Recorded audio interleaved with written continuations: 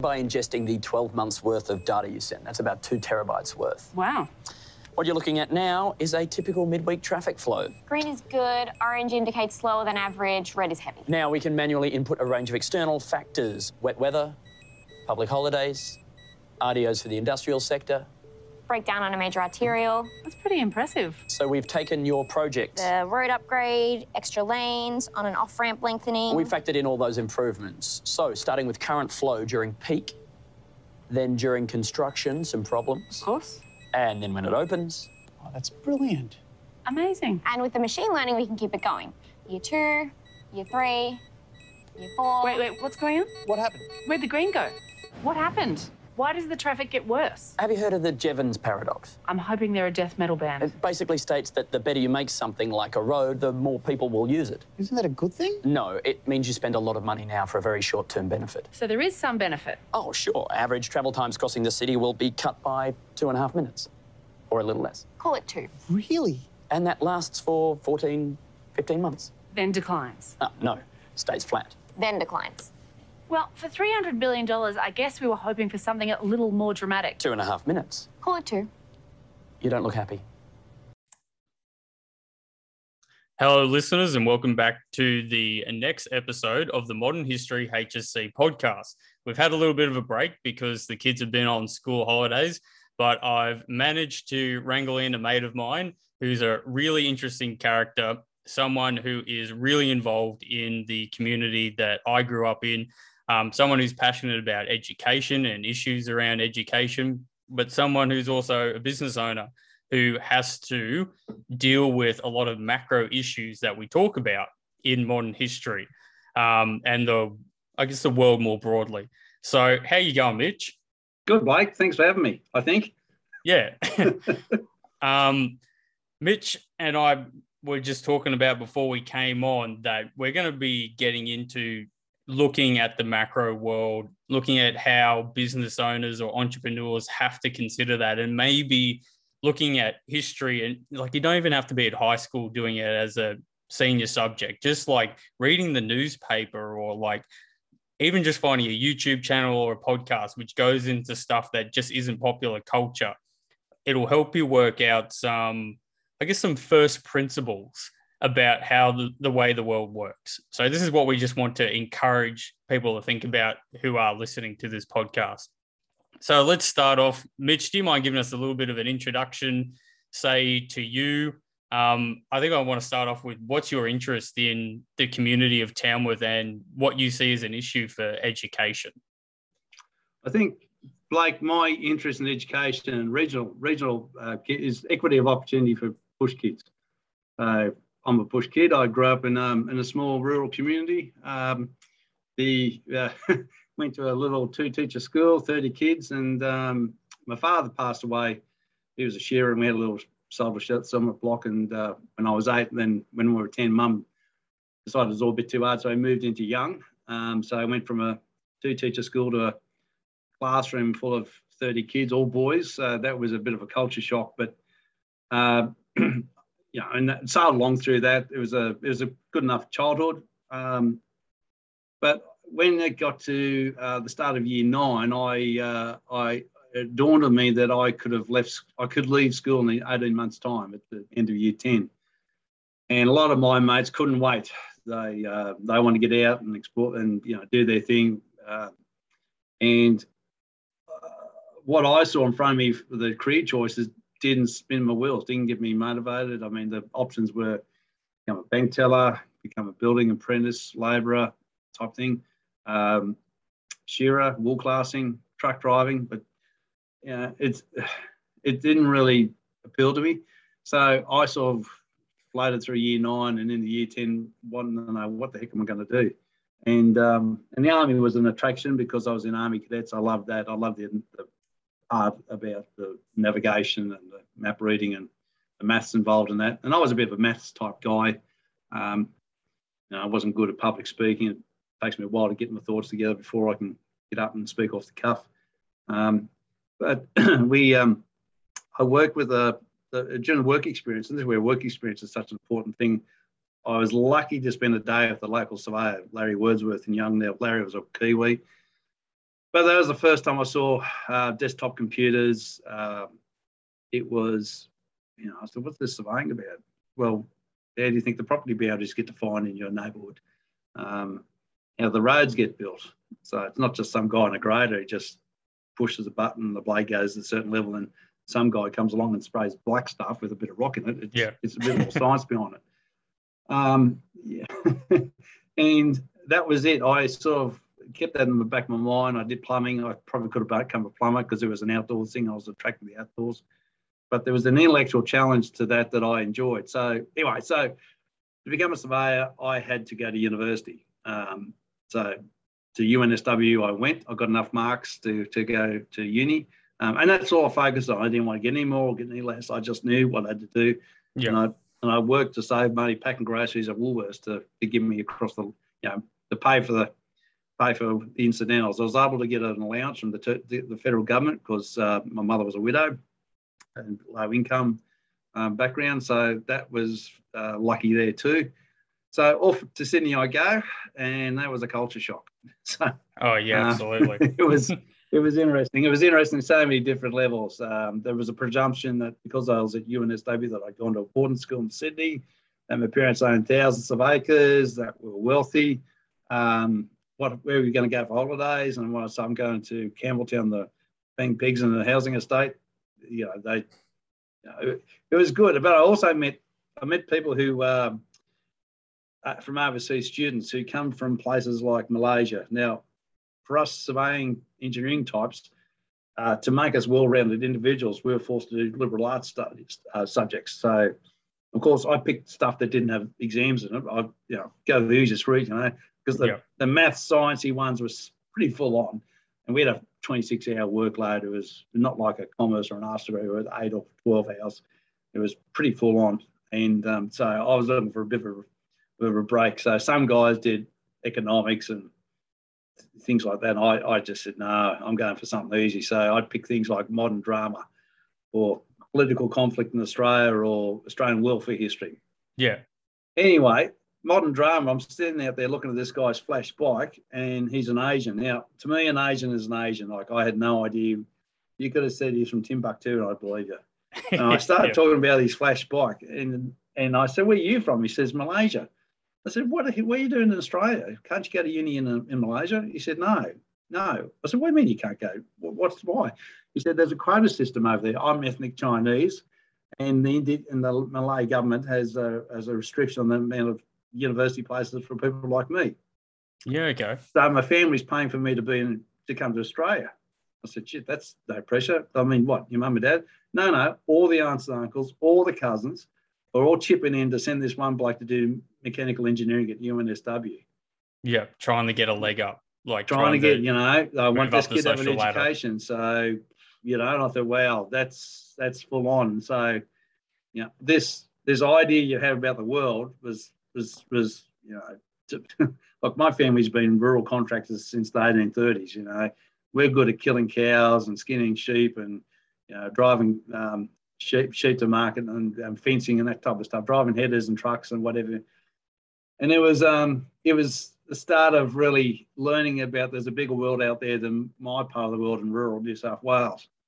So I was living sort of between two worlds at that stage, between the cousins and the uncles and the aunts and my family who were still stuck in that world, and this new world that was like, this is the international world. And so I was able to straddle both worlds, and I still can. I can go and talk to anyone. People can comment about that. I can talk to Barnaby Joyce or the Prime Minister or the Premier, and I articulate a case because I don't see them as being anything special.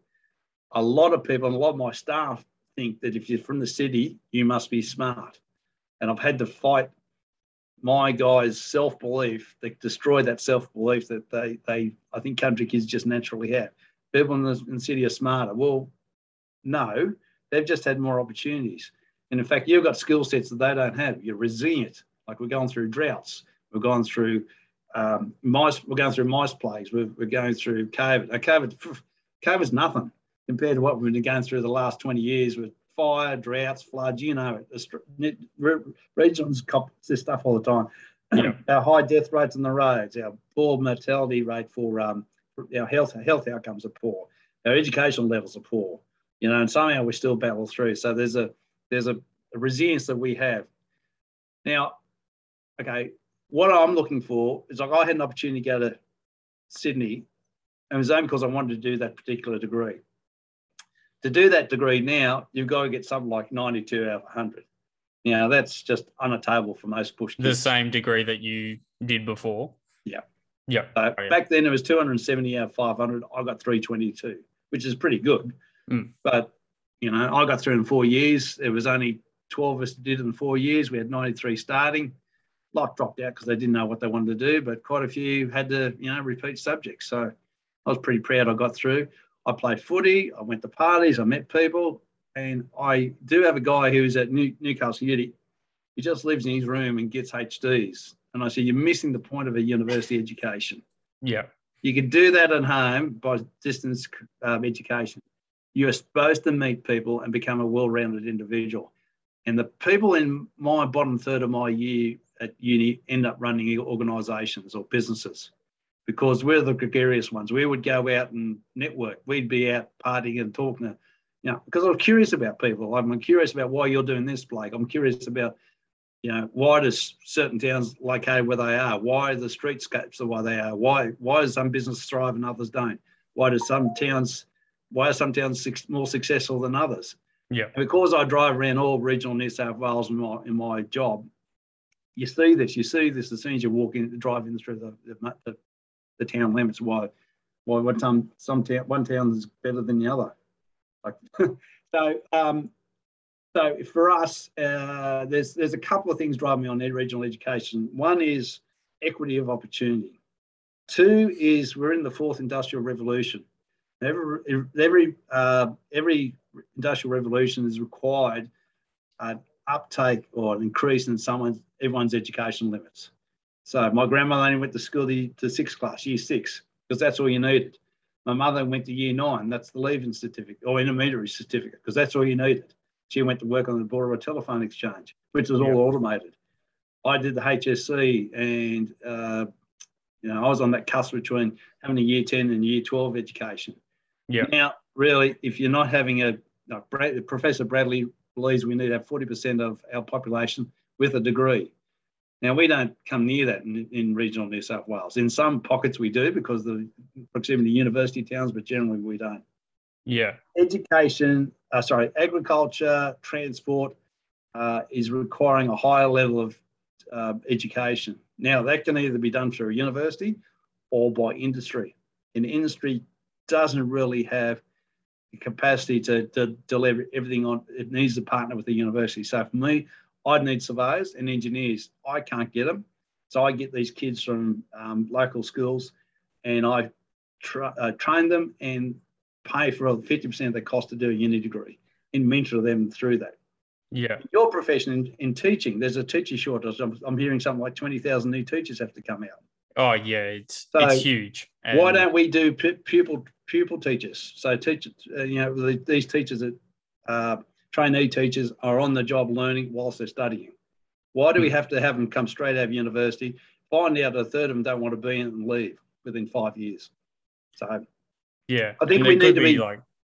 I was going to say there could be some like burnout factors and all that stuff as well that we might have at some point gone down the road. And I know this is the same for nurses as well, with Nicole being a nurse, who's my wife. So we've probably gone down this road of there's too much ass covering nowadays that you have to be spending like the amount of paperwork that we're doing in teaching in New South Wales is like some of the highest in the world, like several times more than what's happening in places where they're absolutely killing us in terms of educational results. So that's right. So might be a relook at that. Well, okay, now we're getting into it. So what's the outcome you want? And we haven't defined that yet, really. And that's where the community needs to step in. So the health outcomes. Is it okay for Aboriginal people to be dead by 55 in all Kenya? Is that acceptable? Probably not. But why do we allow that to happen? Why is it okay for Tamworth has got the highest smoking rate. So what are we going to do about that? So I took the view that for Tamworth, we need to, as a community, we need to own it, and we need to fight for it. And I've had many people say that we don't need a university campus because there's one up the road. I said, right, if there's one up the road, how come no one's going to it? Well, they need to get their act together. All right. Well, there's probably other reasons for that. You've just applied your mindset to it. And because you've done it that way, you are projecting your societal framework onto others. So people aren't going because of their community doesn't think that they're worthy of going. They think it's unattainable. And once you've made that decision, you can do whatever you like. You can offer free scholarships and a lot won't still go. So we need to change it. We need to the model that is the traditional model, which is basically selling to a middle class clientele, will not work when you don't have a majority of middle class. And Tamworth and a lot of country towns don't have a majority of middle class. They've got a majority of lower middle class and working class. Yeah. And you can make as much money being a builder or a bricklayer or a truck driver as you can be, or more, than being a school teacher or a surveyor. Yeah. And you have credibility in society and all that, but we do need nurses, we need doctors. The last thing, and I'll shut up for a minute, the professions used to be trained in-house. The only degrees required was a divinity degree or theology degree and a medical degree. And the medical degree was generally, half of it was in the hospitals anyway. So most professions are practical trades with a lot of theory thrown in there as well. And they expect universities to just punch out fully competent professionals just for an academic stream it's wrong. It's not. You do need the educational base, but you also need, it's a 4-year degree to become a teacher or a surveyor. It's 4 years professional training as well. So, and that's when the profession has to step out. And so so for us surveyors, there's 5 competency assessments the guys have to do, and it can take 5 to 6 years to do it. So, because we as a society expect a professional to be competent. So why does the Department of Education have this bureaucratic requirement that you guys feel need? So why can't I allow Blake, and who's got a master's degree in education, with a teacher who's a fully qualified teacher and 2 teachers' aides, run a cohort of 60 kids? We all know, set the defined outcomes. I mean, there's got to be a global requirements, but that's the definition of a professional. And mind you, I should be able to sue you if you cock it up. Yeah.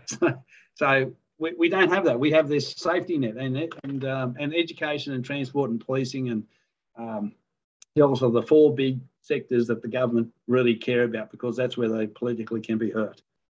Okay. If I could just, because I still want to keep going down this line of thought that you're on with the ideas that you're discussing, and I wholeheartedly agree with a lot of them, and I could also be chiming in, but if we want to bring it back to, I guess, still thinking about the kids that are doing this subject, or the kids that are curious, and thinking about what their first principles are, I reckon that one of the best skills that you can get from being curious, or like looking at, say, patterns or periods of times of history, is learning the power of trends, like how powerful trends are. And that even if you're a business owner, an entrepreneur, or you're a politician, like whatever, like an investor, if you can identify a trend, and the trends that are going to be like headwinds and support you, or the trends that are going to make your job impossible, no matter how smart you are, no matter how good you are, no matter how much money you have,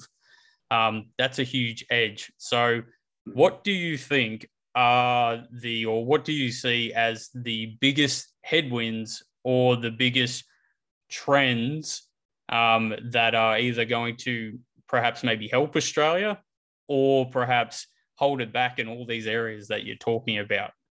The Australian Strategic Policy Institute talk about the 3 Cs: climate change, China, and COVID.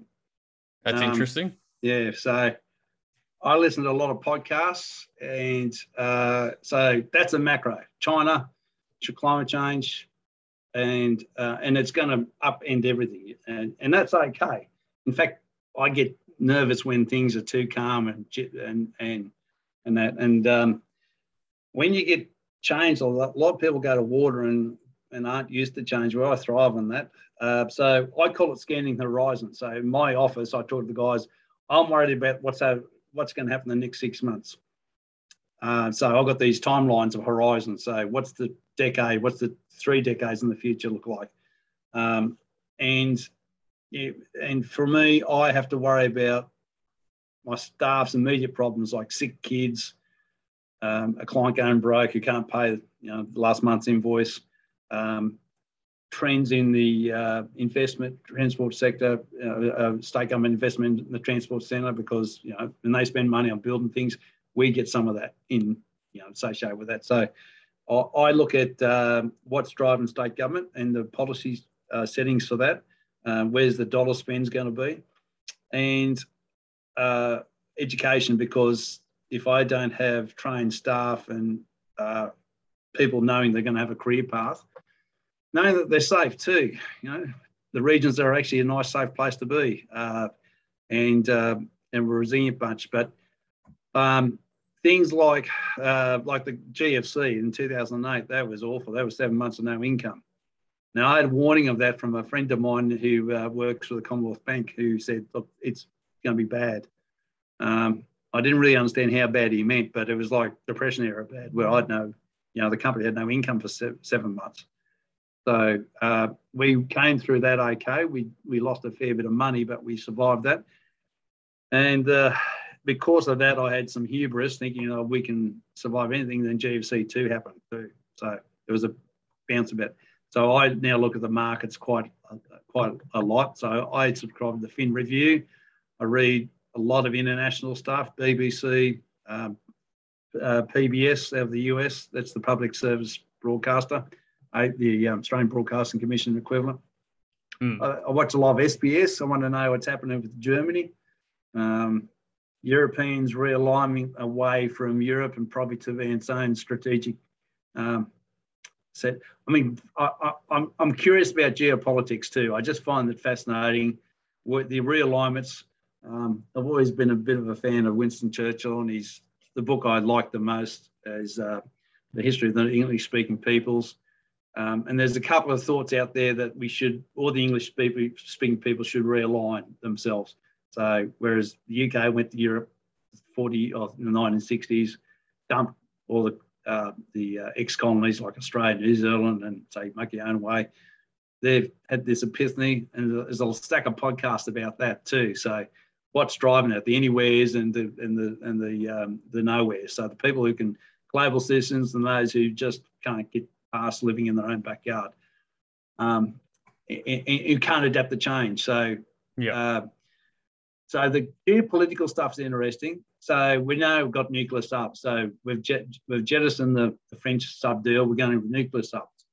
Now I have a client. Now, men in the street, like your students, might say, well, how's that going to affect me? Yeah, absolutely, they would. Okay, it may not affect you, but I've got a client who is right into that space, and he speaks with people like General Jim Molan, used to be an Australian senator, and we talk about strategic stuff like we were going to put fuel farms for our strategic reserves, our drone manufacture. We don't have anything. We don't make our own microchips, circuitry boards. We don't make those. We've had this policy settings in our economy where stick to the stuff you're good at, which is growing sheep, growing cattle, digging up iron ore, digging up coal, education, because we've got a lot of foreign students, so that's it. And everything else we'll buy off the back of a boat. Well, the boat's not coming now.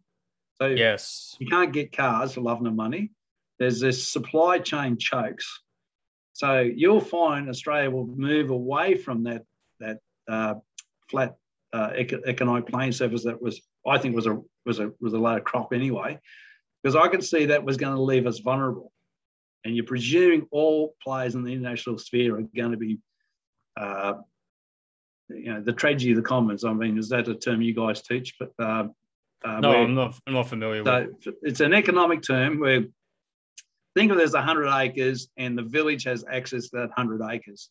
So everyone can put their 2 sheep on there and if everyone did it well, everyone gets a fair share. But let's say the guy wants to put 40 sheep on there and just graze the crap out, and the rest of the community suffers because of it. He benefits, but overall there's a drop in everyone else's economic benefit. Yeah. So that's the tragedy of the commons. So if everyone plays fairly, it works. But unfortunately, in our global world, and has been for history, it never works like that. So you've got to have strategic interests, like maintain. This is why we've always insisted we manufacture our own boats or ships and submarines and that, because it leaves us with a defence capability. So I'm working with this client who's actually in that headspace, not in Tamworth, but in another regional city. Yeah. And I can't really go into it because I've signed confidentiality clauses. Yeah, that's all but good. He's making business decisions on that type of stuff. Yeah. And he said, I need you to also give me a backup plan in case the defence contracts fall over, or, so we're looking at, what's the options for agriculture and that. So we're doing what Australians are good at, keeping options open. So that's that thing. So it needs access to ports, it needs access to trained people, it needs access to a university, it needs a local government area which gets it and understands the security issues with that. It needs a community that gets that. So I've got to go and articulate this in a way to the community that's saying this is going to be a benefit to you guys. Things like SpaceX and Australia's finally woken up that it needs a space industry.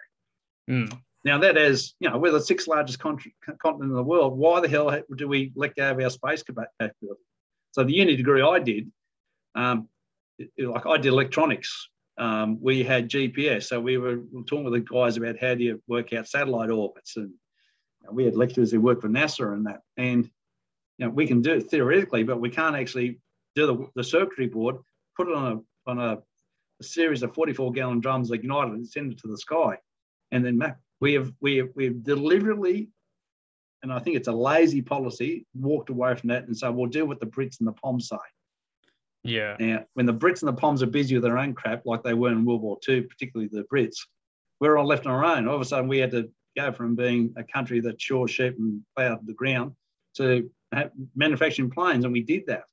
So we can do this type of stuff, and I think we're going to do more of that. So you're going to see your guys at school now can make a career choice that will give them a career. They could go leave Corindai High School or Tamworth High School and go straight into a good university to get offers an aerospace degree or anything electronics, even a TAFE degree in electronics. It's interesting that you bring that up, because I do know that it's hard to find things that truly interest kids nowadays, because they pretty much feel like they've seen it all. The one thing that always interests kids is like that new frontier. Like that always sparks curiosity. Doesn't matter if it's the kid up the back who's always sleeping, or like the smart kid who could probably actually have a crack at building some of these things. So yeah, I see that definitely as one of those trends, that if we move away from this singular focus economy, which seems to just be digging stuff out of the ground and giving it away, like we can't do that forever. And if we realize, like you're saying, that the world may be soaring COVID, like places like Australia and the United States and the UK saw how like the emperor had no clothes, that it's like, oh shit, like we don't actually make masks here. We couldn't make hand sanitizer just because it all came from, say, China, the world's factory. That if we're moving back towards becoming more self-sustainable, that might, like you said, give more job opportunities, and you need to be ready for those if you're about to graduate from high school. So on one of the surveys, so I'm on the training committee for the New South Wales Board of Surveyors. Now that's a government body. It's in legislation. The Surveyor General's got to report back to her minister every year and all that type of stuff.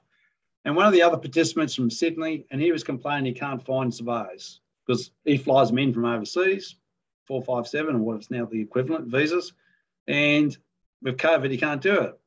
So I'm sitting there going, well, why don't you do what I do, which is get young kids and put them through a training program and partner with the university. And you'll actually have better aligned kids. They will stay. They will see that you've got a vision for your company and don't just use them. Just they're buying abattoir workers, the equivalent of buying abattoir workers, and flying them in and say, "Here's some equipment. Get out there and do your stuff." Now, the world is changing. There's complaining. They complain about they can't find engineers. Like Korea and Japan and China's punching so many engineers through university that this is what's driving Samsung's, the Hyundai's, and Toyota, and their equivalents in China. So China and that Shenzhou, the Delta around the back of Hong Kong, is the electronic capital of the world. That's where a lot of the innovation is going, and that clustering effect comes into it. So if I can explain clustering, I look at Hungry Jack's, McDonald's, or Porto. All those fast food places are generally all together, and that gives choice. But they actually benefit from that because you actually collectively, it's a magnet drawing people into that. And you see that in industries too. So in Sydney, with Atlassian and a lot of that startup stuff, it's around the old University of Technology near Central Railway Station. Now, in the 1980s, that's the place you went to go and get a haircut because at the TAFE free. Because when I had hair, that's where I used to go. But it is transformed. It has more innovations coming out of that uni than the older universities like Sydney and the UNSW. And they're actually marrying up the trades and the intellectual stuff. So it's not just being good at book learning; it's about the practical application of this stuff as well. So, and when you look at IT now, it is that you got to work out the code, but I need the laptop to work, I need the mouse to work, I need all the server to work, and the communication stuff. So there's not one linear pathway going in for it. Even if you want to be a bulldozer driver, there's so much electronics in that now. You've got to be a good Nintendo operator to know how that works. And let's say the surface model, the design surface model you're using. People like me have designed that, and then I give a USB stick to the operator and said, plug that in there. And he tells me it's not working right. I said, well, okay, what geode you're using? What's your base station? What's your frequency of your are you receiving this satellite message out? Is it 1 second or 5 second epochs? And they go, what are you talking about?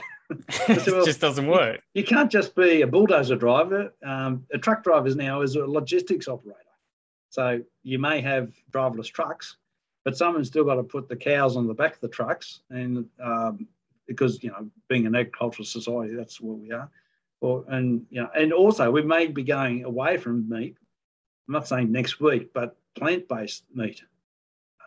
It's going to become a thing. There'll be that top 10%, the ones who support PETA and against cruelty animals, and all of a sudden there'll be options to have something that tastes like a steak, but it's actually grown through plant-based mechanisms. Don't ask me how.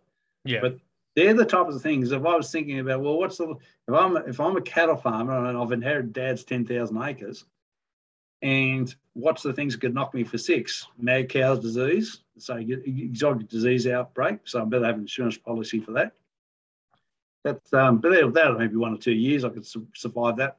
But what are the marketing trends? So a marketing trend is that people stop eating meat because it's not seen to be sexy to eat meat. There'll be the lower classes eat meat because that's all they can afford.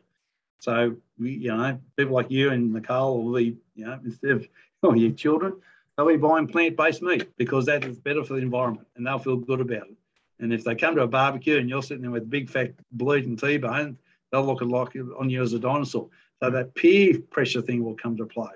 Yeah, this is where marketing comes into it. It's going to work. Yeah, so marketing. I'm a tech head. It's all about numbers and that. But if I can't message my story to the wider audience, I'm failing. So I now employ a marketer to take my garbled messages and turn it into something that people like my wife and my daughter can understand. So why are we important to society? So why are teachers important to society? And why are truck drivers? Why is politicians important to society? And then we're in this media world where it's easy. They want to paint a black and white, a goodie and a baddie, because that's what people understand. And there's no such thing. There's shades of grey. Yeah. I've actually got a question about that, which leads in perfectly. that one of the other skills that I spend time with my like year 11, year 12, and well, all the junior years, just all history in general, is the analysis of sources. So one of the activities I do is like everybody pulls out their laptop, or I bring some newspapers in, and it's like, right, I find me a news story, and we go through what's called Damn It. And it's an acronym where it's like, look at the date, the author, the material, what's the motive behind creating this source of information, who's the intended audience, and what's the tone. And it's a bit enlightening for them to actually do that rather than just read the article and like maybe the clickbaity headline, because I remember one, and I couldn't have done this better. And it was just pulled out this one article from the newspaper, which was talking about climate change and like a coal-fired power stations. And it was talking about how China's making so many and Australia's making none at all. Therefore, Australia shouldn't have to have any climate change policy because we basically don't register on the scale. And he's like, okay, well, that's all well and good. And they keep referencing this think tank, which is like, oh, this think tank gives you this information and blah, blah, blah.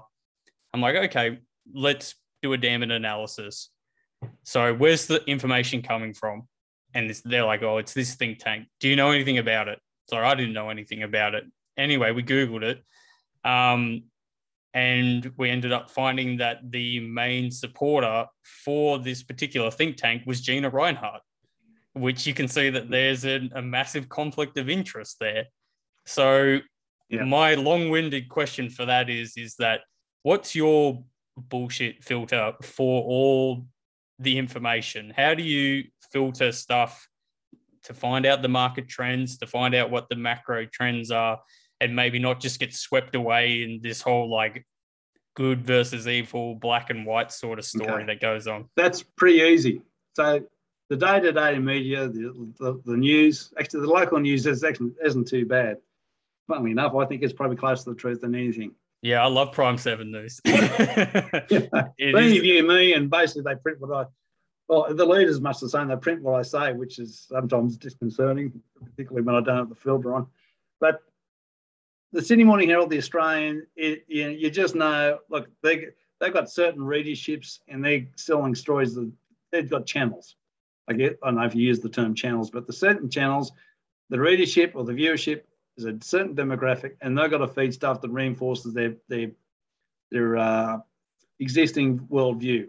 Yeah. Sky After Dark is a great example of that. And I've forced myself now and again to watch a bit of it. And after about 15 minutes, I've just got to go off it. All right, so I looked at the journo. There's some journos I've a lot of time for. Greg Sheridan is one. Peter Hart, he's with the Australian. Greg Sheridan at the Australian, and Peter Harcher with the Sydney Morning Herald. I can't stand Peter Fitzsimons. I think it's just a waste of 5 minutes reading anything he reads. Entertaining as it is, I'm not picking up anything that's new. Then I also look at if they're referring to a policy institute, what policy institute is it and who funds it? So the Menzies, well, it's a Liberal Party policy thing, so it's funded by the Conservatives. The Chifley equivalent, it's a Labor one, so they're coming up with the policy stuff that sets stuff that's more filtered to leaning towards the left. The thing is, they make you write stuff that's relevant. So you got to actually do have to read it and think, well, okay, I'm probably going to weight this more than way, but let's just see what other policy documents might say, because that might be from so it might be from a right-wing policy institute, but there might be a left-wing policy institute put out something which is similar. And you say, okay, the truth's in the middle there. Yeah. So you've got to read multiple sources around the same topic.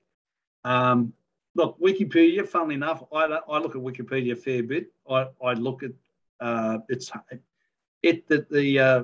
people that go on there hammer any inconsistencies. But again, you can't just rely on it as well. When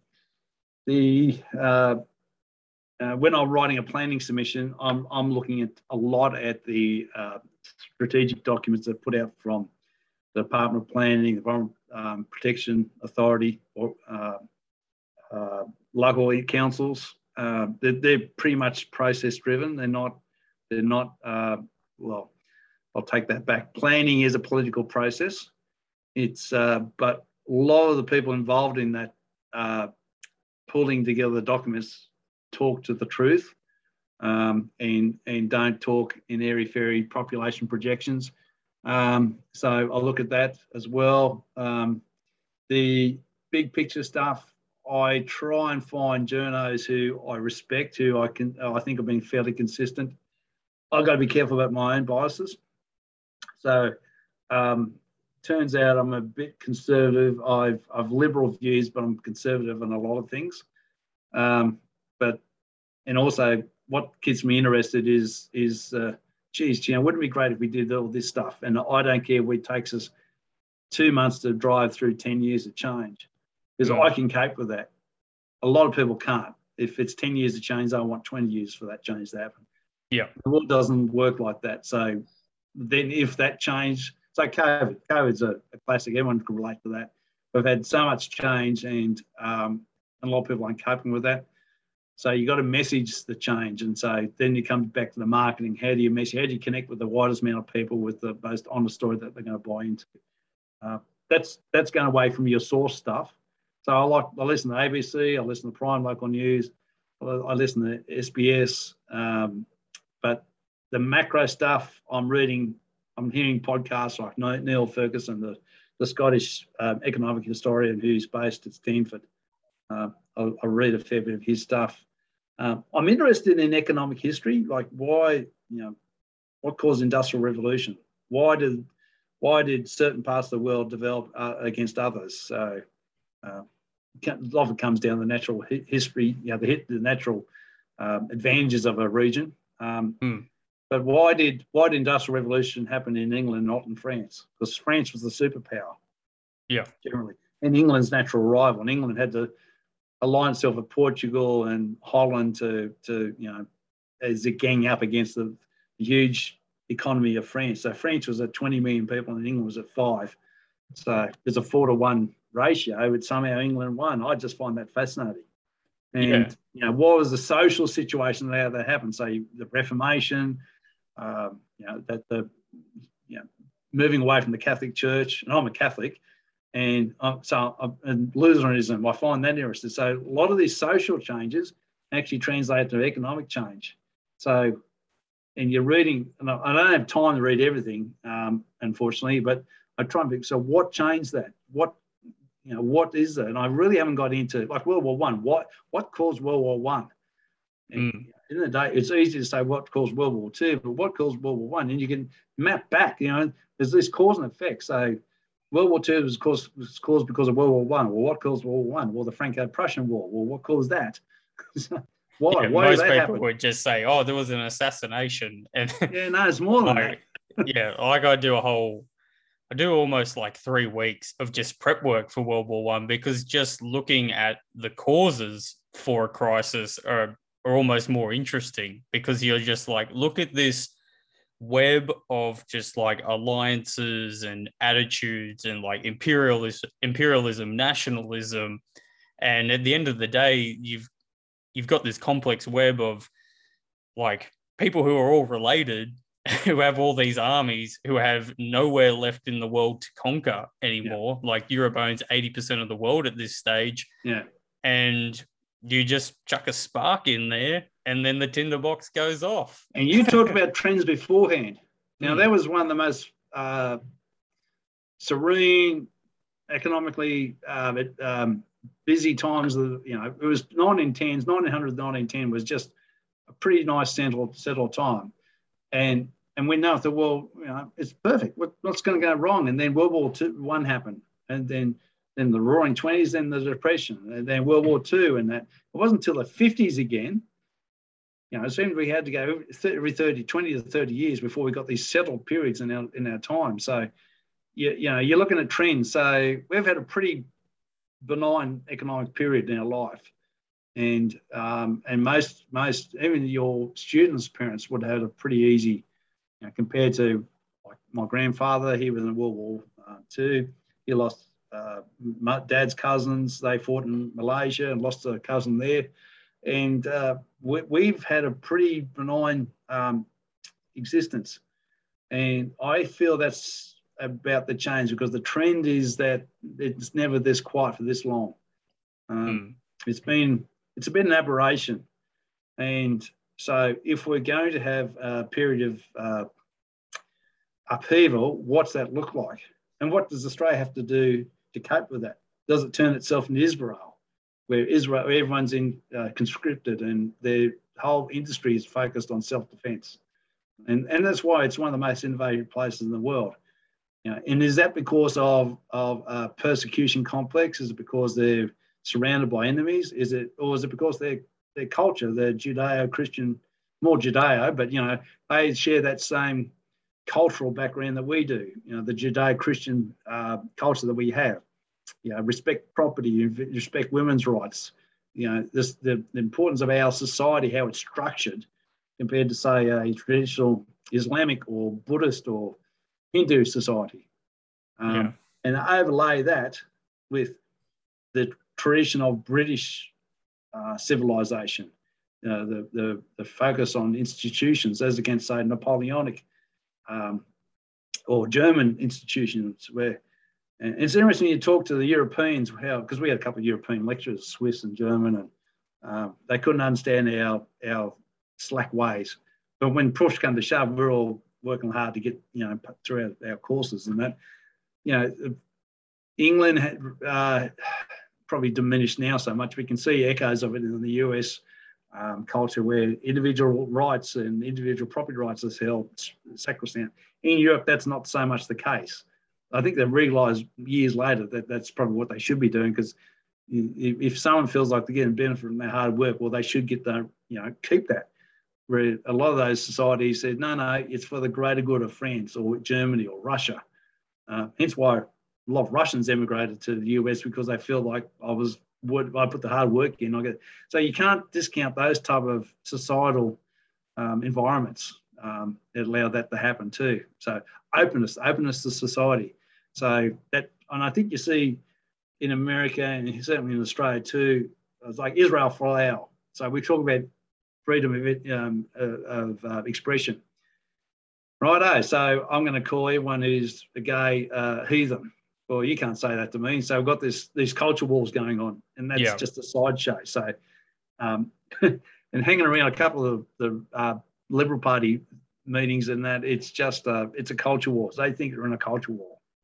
And and they're not really. They're in to me, it's like a university student union debate.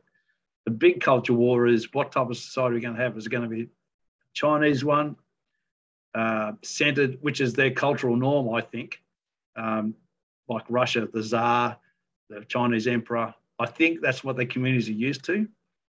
And whether you can label communism or socialism or what, I think that's just the way they're used to running a country. Whereas we have that history of English individuality. And that's from the Romans, the Normans, the Anglo-Saxons, where everyone's been fighting each other, and so no one's willing to give up any ground. So that part of history I find interesting. So why are we doing the stuff we're doing now? And all I can think of is it's just this hodgepodge of stuff that's happened over the last 2,000 years, or 3,000 to 5,000 years that's just given us to this point now. But you and I are talking about this, feeling safe in our home environments. That we can own our home. It's not going to get resumed without compensation. Our kids are going to be looked after. The health system looks after them. They're going to get educated to a level which is pretty good compared to other nations. So I know the original question was about sources.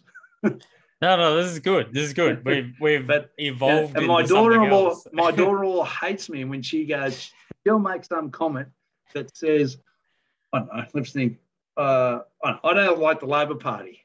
I said, well, why don't you like the Labor Party? Because I don't, because they're whatever, they're lazy. Well, those trade unions said, well, hang on a minute, maybe they need to be fighting for the workers' right. Anyway, and they said, I don't like history. I said, well, history is one of the most important subjects in the world. You need to know about history because that's how we know, gives us an idea how to go forward. It's the trend line stuff. If you got in doubt, just project the line forward. And you got pluses and minuses in that, but you're probably better off than just hoping the hell life's going to continue as a no, because it won't. It never does. No, absolutely. Like you've got these cycles of perhaps maybe it just gets to like this point where crisis is kind of inevitable. I'm a little bit of a subscriber to just trying to remember what it's called. It's like cycle theory, that demographics are perhaps the strongest trend. And if you can work out what period of time you're in and perhaps maybe what demographics situation you find yourself in, that you can almost predict when you're going to have periods of like social upheaval, and you can prepare for that in whatever ways appropriate. So I never heard of that. That's interesting. Yeah, it's like a generational theory. It's by Neil Howe. I've had people say, "Oh, that's just stupid pseudoscience," but I think it's people who perhaps maybe don't take a chance to stop and think that, well, if you have, say, like the baby boomers, for example, that they are the dominant generation at the moment, if you're talking about consolidation of power and wealth, and they're perhaps the generation that is leaving and they're looking to relinquish this power or give it away willingly or unwillingly. And then you have this whole other generation, whether or not that is going to be Gen X or the millennials, which are going to look to step up into that field. Of course, there's going to be change because they're completely different people and they've been raised by completely different people. Like we all know that how we might have acted against or not wanted to be our parents or whatever, or experience a different upbringing. Like we talk about some parents today being like helicopter parents. It's just like, well, why is that? And what's that doing to the next generation that's going to come along? And then if those generations are experienced to a massive crisis, does that harden that particular generation? So, yeah, it's just like you got these influencing waves that are happening. My cousin's son was deployed to Afghanistan. Now he was a warrant officer. He's in Royal Australian Mechanical Engineers. His wife's a lieutenant. She did a couple of tours of Afghanistan as well. And she told me a story where she got asked to go on a debating team for Australia. And there was 4 countries, and I can't tell you the names of the other 3 countries. And it was about a discussion on conscription, the fors and against. And of course, her team was talking about the benefits of a volunteer army, a volunteer defence force, rather. And she said, I had everything covered. I was cocksure that I had this 100%, every rebuttal I could handle. And let's say it's Turkey, because I'm not sure, and Israel. I know they do have conscription. Probably not those 2, but let's go with that. So she said, I sat down. I was pretty happy. Then someone got up from the other side and talked about the benefits of conscription and said, yes, it's hard. You get people who don't want to be there. They're against society pushing us into this. But what happens, they leave, and they leave with a mindset that's conducive to the betterment of society. And that goes back into society and it becomes an influence. And so then if you do this multiple generation, it cascades down. So people come in and you give them a values set. Okay, it's indoctrination. But for a place like Israel, where, if we don't look after ourselves, we could get overrun by the Arabs, like the 1966 war, whatever. So it gives them that thing. And I saw echoes of that in the 70s when I was an Army cadet. So there was a real thing about that. The country towns really wanted to see their kids do well. And we did a lot more stuff than I see kids do now, where we were given responsibilities that the helicopter parents won't allow kids to do. Yeah. So, yes, that is a concern. It worries us too in my work. We're sending to places where they can't drive. They don't navigate unless the phone, like we had one girl got lost between Lithgow and Tamworth because the phone signal dropped out. Oh, she grew up in the Central Coast. She had a she was the dux of her school. She had an honours degree. She had awards and that, but still got lost driving from Lithgow through to Mudgee to Tamworth. Now, so by all of our society's criteria, she's successful. She's got all the academic stuff that's needed, but in my mind, she's a failure and she just went to tears. And one of the guys said, why don't you just keep driving until you come to the next town? I said, what town is this? Which way do I go to Tamworth? So that's a failing, that we failed that girl as a society in teaching her life skills, dealing with stuff, the unexpected stuff. And there was another Asian girl I worked with. She was from Vietnam, lovely girl, working in a place near Parks called Cookamidra, and she came with an old experienced engineer. And I said to her, would you know how to get back to Sydney without your phone? No idea. Do you know where we are? No. On a railway line outside of Sydney. She said, all I want to do is work in Sydney and work on BIM, which is Building Information Management. And that worries me. That like they're two cases. Okay, they're female, but they didn't grow up in the country. So that to me means that when this change happens, these people aren't equipped for the change. Yeah, because they're so focused. They got the blinkers on for this. This is this one view for success that's been set up. I got an engineering degree, so I'm successful. How come people don't think I'm successful? How come people don't give me respect? Well, the guy who's welding the railway line together, who's probably barely able to read and write, he's actually a provider. He's looking after family. He's probably coaching the local footy kit team. He can cope. I mean, you could say, mate, head to Broken Hill and on the way do this, and this. No worries. The truck blew up. I've got to fix the truck. No worries. I'll fix that too. They're the life skills, and that we just need to marry in the academic knowledge for those guys. So when that truck becomes a autonomous vehicle that can Bluetooth the 4 trailers behind it, that's all self-propelled, that it can manage that as well. That's the type of guy I'd rather have than the guy with the university degree, because when the drawbar breaks, the guy without the uni degree can get an oxy, go and find a welder, some guy with a welding kit, to weld it all back together. And we need that mix of academic and practical. They're the people I believe will be successful going forward. And if you can communicate that to the group that you're in, whether it's a school, the work group, or a class of kids, the need for this information is quite, or this skill set to me is quite high. At 3 o'clock in the morning where we're doing a railway job and something goes wrong, the design doesn't work, some material doesn't show up, and this train is coming in 3 hours' time at 6 o'clock in the morning, all the rules go out the window. You've got to brainstorm an outcome. And everyone's in the trenches with you trying to figure out a solution. You don't have time, and that's what the crisis situation teaches my guys and my company. And some guys can't handle that, particularly guys who come through the traditional academic pathway.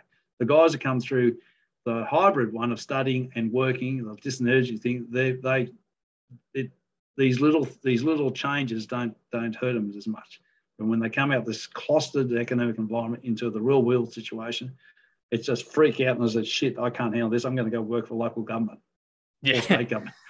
I know my dad talks about this sort of stuff that you're saying all the time. That I know, Bob. Yeah. Yeah, constantly gets people who just want to be told. They want to be micromanaged. They don't want to think for themselves. Like they haven't had to be put in that situation where it can be uncomfortable, but once you do it a couple of times, it's like exhilarating and it's empowering. Oh, I think you become addicted to it.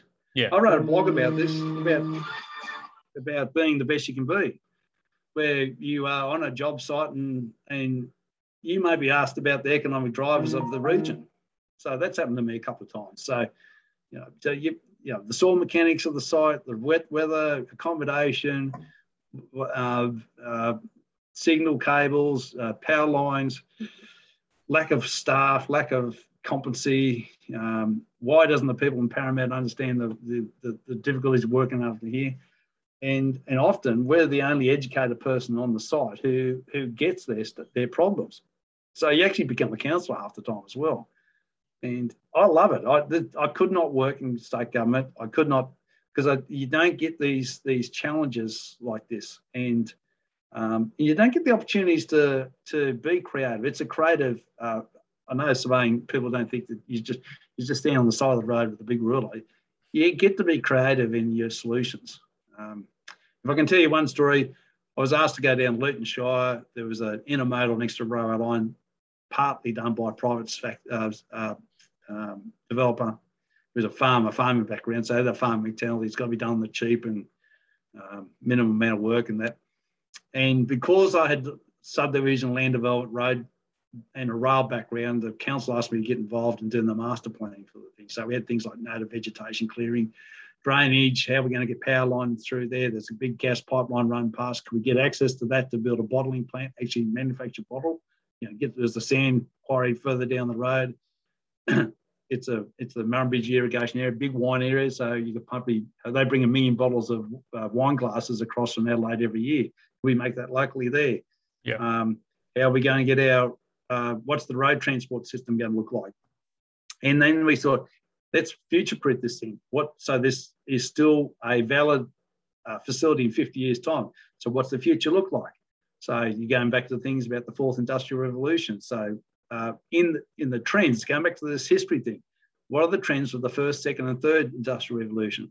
Transportation change, data management change, education levels change. So we took those principles from the last 3 industrial revolutions and all the stuff I could read to say, well, what's going to be the thing? So, and I know that, like in my field, the GPS, blockchain, RFID tagging, platooning. So in Europe, there's cars that are, or trucks rather, that got 3 or 4 trailers behind them with prime movers. There's only one driver with 4 prime movers, and it's all controlled by Bluetooth. So they're almost like a train system running through there. The problem down that part of the world is the Murrumbidgee irrigation area was developed in over 100 years. The bridges are there, rated for 8-ton trucks. We're trying to think about B triples again. So you've got these infrastructure bottlenecks. So you need to put money into these things. What about the power system? That's got to change. Your telecom's got to improve. So because of that, you think, well, this is going to happen. These are productivity enhancing gains, and the managers of capital are obliged to maximise the return on that capital investment. And if you've got people and equipment, if you can get rid of the people, that reduces your salary. It maximises your profits. So people put money into machinery, anything that automates it, so I can get rid of people. We're getting to the point, though, particularly in agriculture, where the last person left has got to be across all the technology. Because when something goes wrong, it's hard to phone a friend to get out there to fix it. You have to be that guy who can fix the Bluetooth, plus the mechanical blockages in the header or the flat tyre. Plus, you got to do all the grease nippling as well. Yeah. So that's the type of person regional Australia is going to need. A highly educated, practical person who can fix shit when it all goes wrong. Yeah. Rightio. Well, we might end that there, Mitch. I think that's a great way to sign off for the people who are listening, and maybe what they need to think about. And like perhaps maybe what we've been saying the whole time, that if you are listening from a rural background, like you're not disadvantaged in every way. It might have been for the last decade, but this next decade, which perhaps globalization is reversing and we're becoming more self-reliant, and people who aren't resilient, like they're going to struggle, and you're probably not. So thank you for being One last thing, if I could say, find a mentor. If you can, find someone who gets it. I sort of look after a couple of people, as people look after me. You need someone to ask the dumb questions, like, what do you think of this? And for me, for my son, when he joined the army, he was during the Gillard years, and they were cutting back on defence budget. He had no bullets for the tank that he was driving, or, rounds. And I said, that's a policy setting, because she's allowed to do that. So, but find someone who you feel comfortable with, who can actually be your mentor. Could be your parents, could be an uncle, could be someone down the road. Yeah. Yeah, no, absolutely. I think that's super important. And yeah, it doesn't have to be your teacher, or it doesn't have to be anything. like that. It can just be someone you know, someone who's older than you probably. They're always a wealth of knowledge. Yeah, indeed. So thank you, Blake. Thank you Yeah, for the opportunity. Yeah, no, it's been awesome. And thank you, listeners. Make sure you like, subscribe, and we'll see you next time on the Modern History HSC podcast.